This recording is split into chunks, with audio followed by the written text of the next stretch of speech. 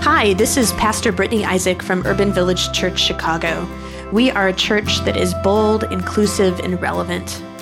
I know that many of you out there are hungry for a gospel message of healing and wholeness, a message that leads to a life transformed by Christ. I hope that this podcast does just that. And if it does, would you please consider making a financial gift that will support this gospel-inclusive ministry? You can do that by going to urbanvillagechurch.org/give. Thanks so much and have a blessed day. I also got the opportunity to read scripture today, and we will be reading from 1 Peter chapter 5, verses 1 through 11. If you don't have a Bible, there's a good thing. We have Bibles all outside, so if you ever need an opportunity to just get you a Bible so you can be in your word, we got you. Also, additionally, if you don't want to go grab a Bible, we have it here on the screen, so follow as I read. Now as an elder, myself, and a witness of the sufferings of Christ, as well as one who shares in the glory to be revealed, I exhort the elders among you to tend to the flock of God that is in your charge, exercising the oversight not under compulsion, but willingly, as God would have you do it. Not for sordid gain, but eagerly. Do not lord it over those in your charge, but examples to the flock. And when the chief shepherd appears, you will win the crown of glory that never fades away. In the same way, you are younger, must accept the authority of the elders. And all of you must clothe yourself with the humility in your dealings with one another, for God opposes the proud, but gives grace to the humble. I'll read that one more time. God opposes the proud, but gives grace to the humble. Humble yourself, therefore, under the mighty hand of God, so that he may exalt you in due time. Cast all your anxieties on him, because he cares for you. Discipline yourself, keep alert. Like a roaring lion, your adversaries, the devil prowls around, looking for someone to devour. Resist him steadfast in your faith. All the world are undergoing the same kinds of suffering. And after you have suffered for a little while, the God of all grace, who has called you to his eternal glory in Christ, will himself restore, support, strengthen, and establish you to be the power forever and ever. Amen.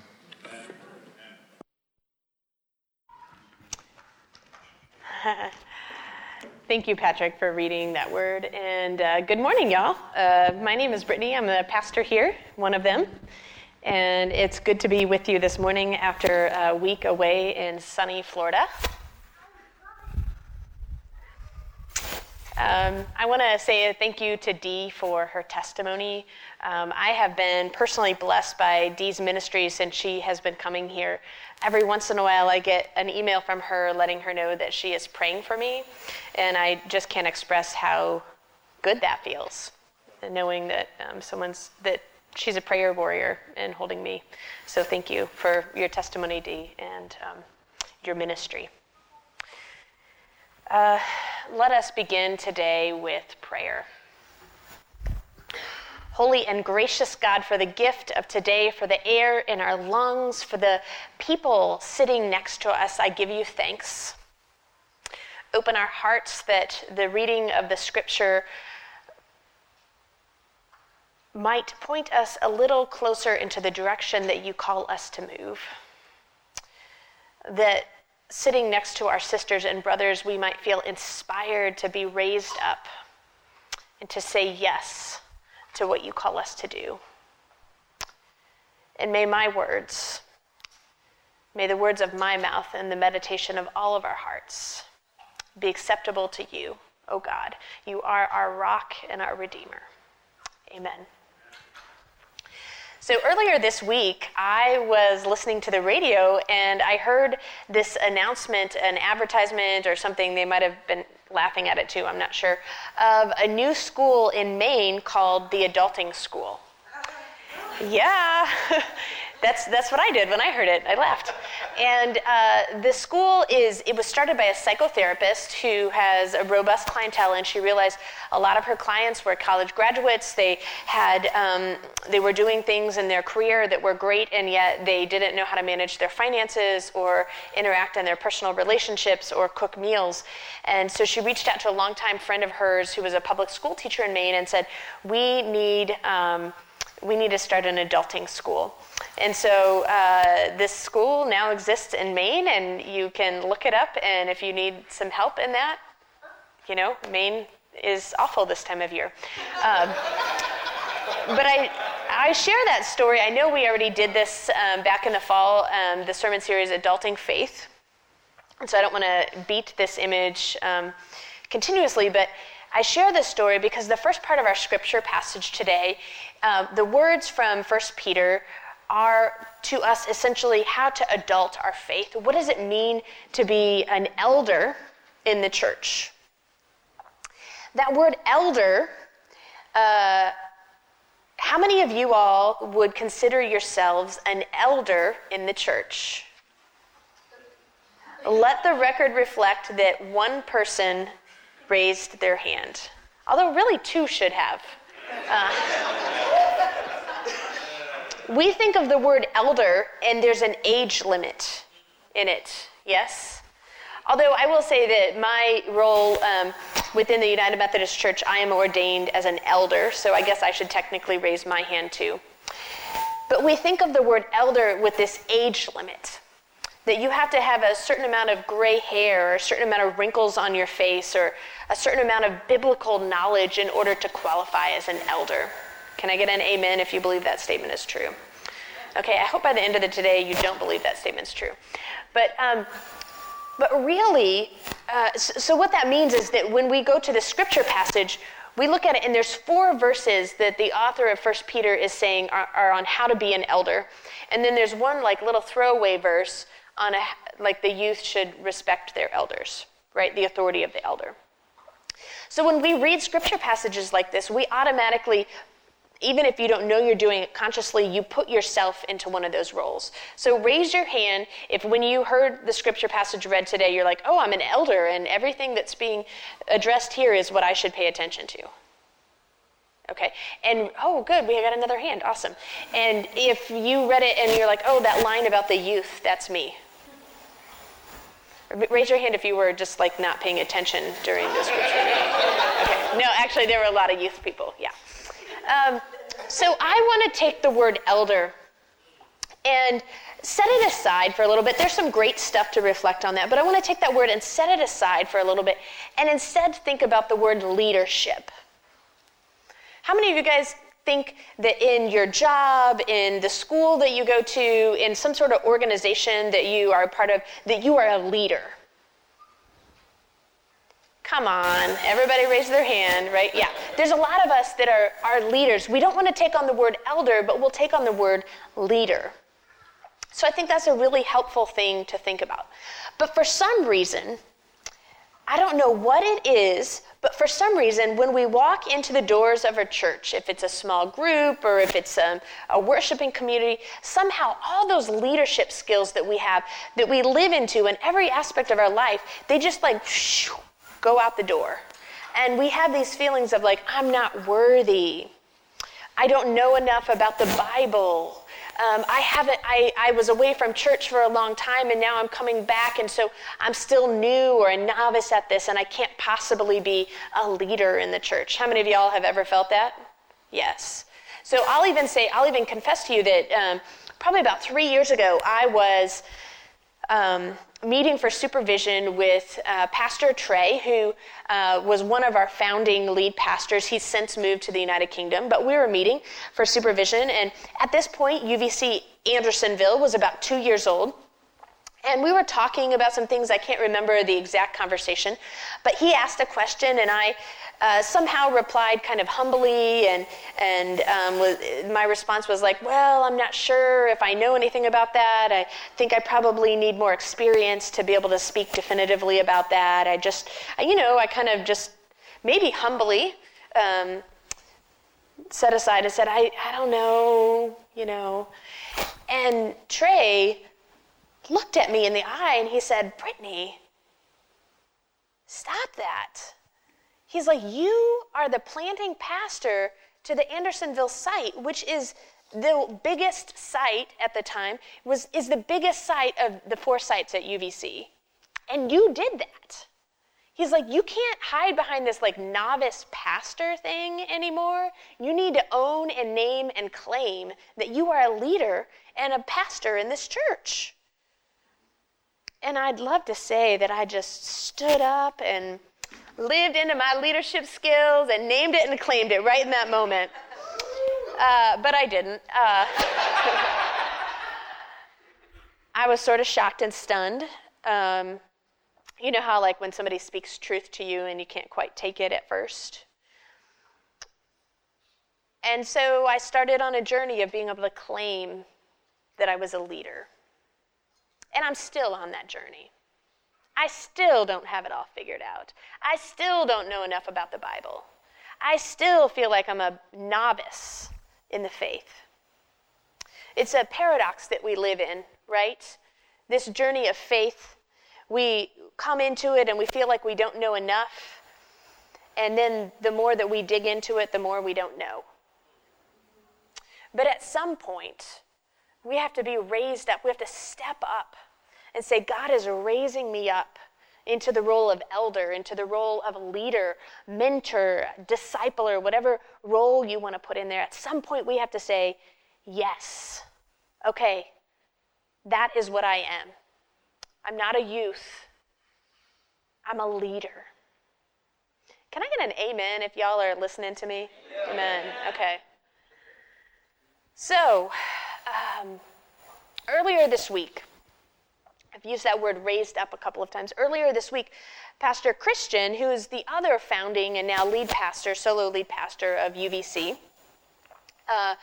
was doing a word study on the word relevant, because relevant is one of our core values, if you remember. We've been going through the sermon series. We talked about our mission statement the first week, and we talked about what boldness meant. And last week, Pastor Jarrell preached a great sermon on what being inclusive means. And this week, I want to talk about what being relevant means. And when he was studying relevant, he realized that it comes from the medieval Latin words to raise up. To raise up. And I think what a wonderful way to describe what it is that we do at our church. It is to live out the gospel message in a relevant way that causes us to be raised up and it causes us to raise up others. Yes? To live out the gospel in a way that we are raised up and that causes us to raise up others. That's who we're called to be. And so this is what the author of 1 Peter is talking about. God calls us, this first 5 verses that we're reading, God calls us out and raises us up to be leaders. That's why all of the emphasis is put on the elders of the church, because they're the ones that have the responsibility to say, yes, I'm in this. I'm a leader. So relevant faith. If you want to live a relevant faith, you can't hide under this, I don't know enough. Look at Alex. I just have to point out, look at Alex. She started coming 6 months ago, was baptized, 5 months ago, 4 months ago, and is now leading a small group. She doesn't know anything. She's been on this I'm not trying to, but she's been on this faith journey for how long? Years, but that you have named and claimed it. In the last 6 months, and she has said, God, I am going to be raised up, and I will be a small group leader, and I am going to accept the authority that you have given me to do that. And I don't know what the hell I'm doing. Now I'm putting words in your mouth, but right? But I trust that you are with me in this, and that you will be faithful with me in this. And so I will stand up and lead a small group. Amen, Alex.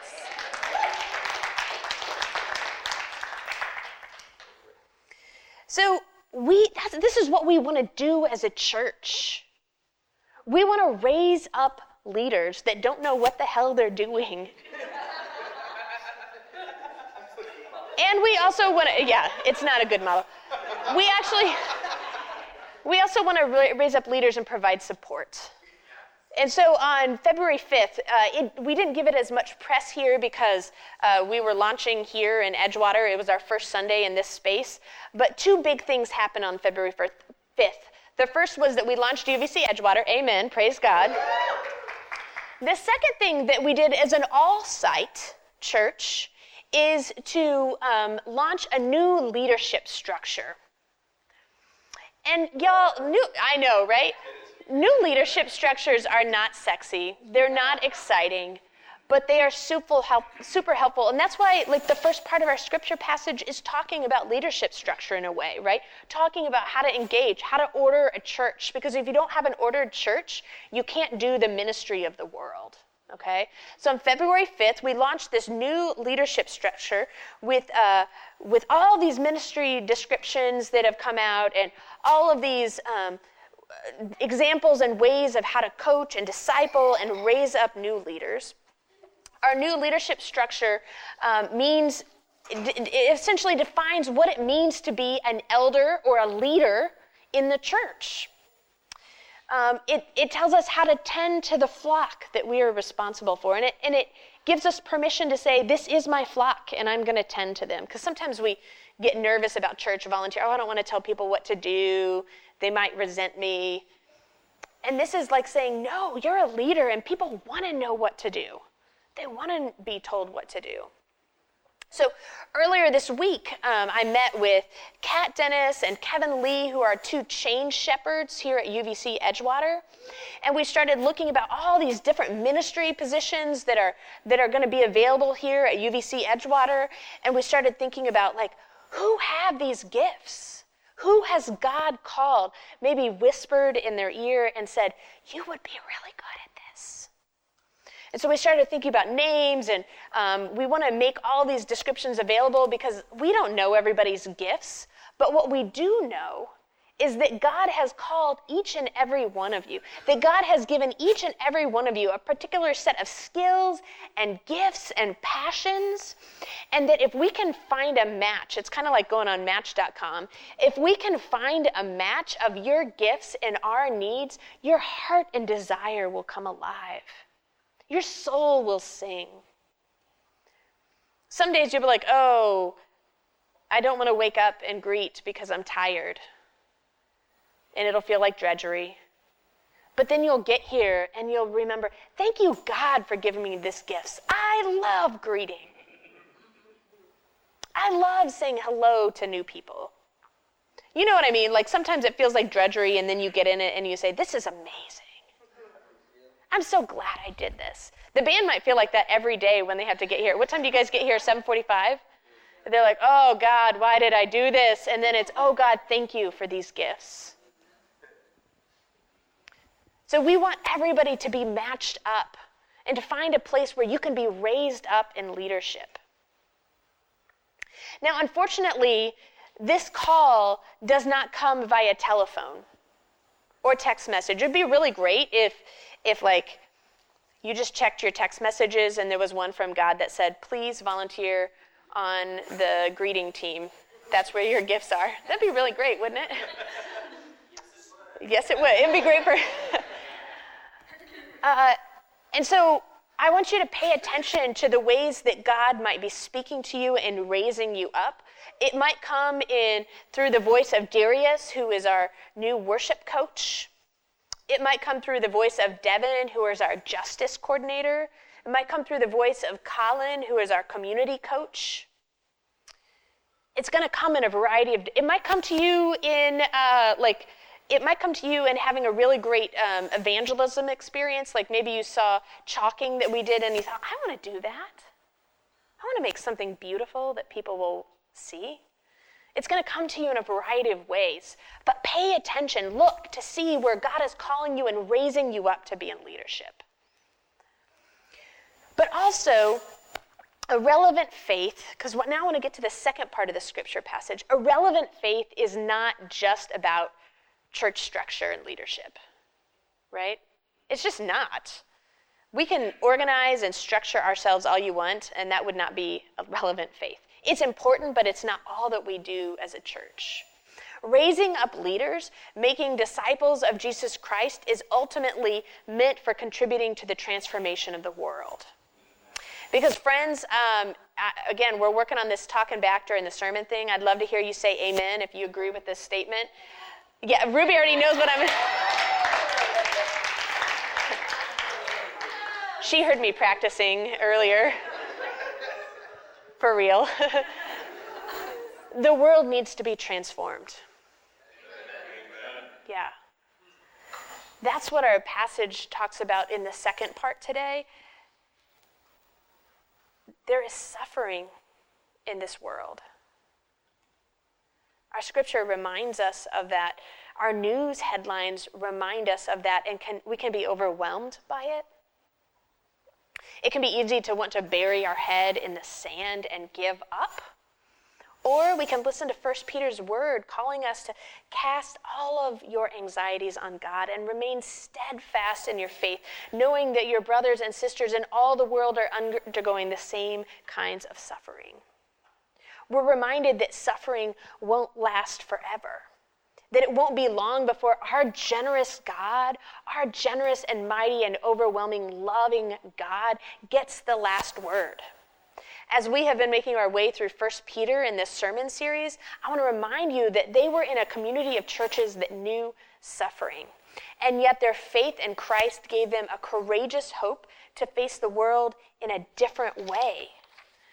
See, what was at stake in the suffering of Christ believers during that time was not really what they believed, but it was what they did. They believed that Christ was Lord, and so they raised up others. They raised up others to establish communities marked by love and solidarity rather than oppression and harm. Do you hear how being raised up affects our communities?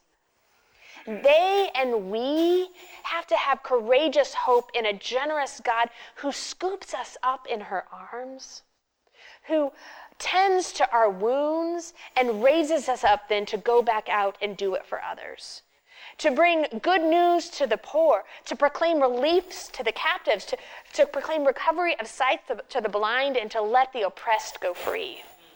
We don't do these things because they are marching orders from God. We do these things because being steadfast in our faith means that Christ is transforming our lives. It means that we are moving from novice in our faith, from being a youth in our faith, to being a leader in the faith community, to being an elder in the faith community. It means we clothe ourselves with love and have let the peace of Christ rule in our hearts. Now, this transformation that we're talking about, that Christ does in our life, it can happen in a really clarifying conversation like the one I had in supervision with Trey, or it can happen in a therapy session that you have with your psychotherapist or counselor. It can happen in a time of journaling and reflection, or listening to a really great musical song somewhere, wherever it can happen when we're listening to music. It can happen over brunch with a friend in a very pointed conversation. But all of these things, all of these moments where we feel something like an arrow of truth stab us in the heart, these are moments of God raising us up to live our life and our faith more fully. In a world where forces, Scripture calls it the devil, some might call it self-doubt or shame or powers and principalities, but in a world where forces try to hold you back and convince you that you are not enough, that you do not matter, that you should just stay right where you are and be safe and timid on the sidelines, we read a gospel message of courageous hope to be raised up, to know that our gifts do matter, to know that we do matter, to know that we are called to be bold, inclusive, and raised up relevant. This is the message of 1 Peter today. We are called to be raised up, to know that everything we do in our work life, in our personal life, how how we drive our car? Any of y'all car drivers out there? To know how we drive our car is a reflection of our identity as a Christ follower. That's a hard one for me. Sometimes when people cut me off, I'm just saying. But think about it, y'all. The way that we live our life, what we do in this world, it might be the only scripture that someone ever reads. How we engage in this world might be the only witness of God's love in this world that someone will ever know. And so we have to be a relevant, raised up people. So I invite you to go forth today, not as youth or novice folks that you maybe entered into this room in, but as elders in the faith, as leaders in faith. That's who you are in the church. You are leaders in the gospel movement here at UVC and in the city. There is no division. There is no coming into church and engaging in the world one way and out in the world engaging it. It is all the same. That's what a relevant, raised up faith means. So y'all, you are proclaimers of truth and justice. You are the beacons of safety and shelter for someone. You have been raised up to make your whole life a reflection of the gospel story that leads to the transformation of the world. So friends, rest in the courageous hope of the gospel and leave here today raised up to go into this world. Amen.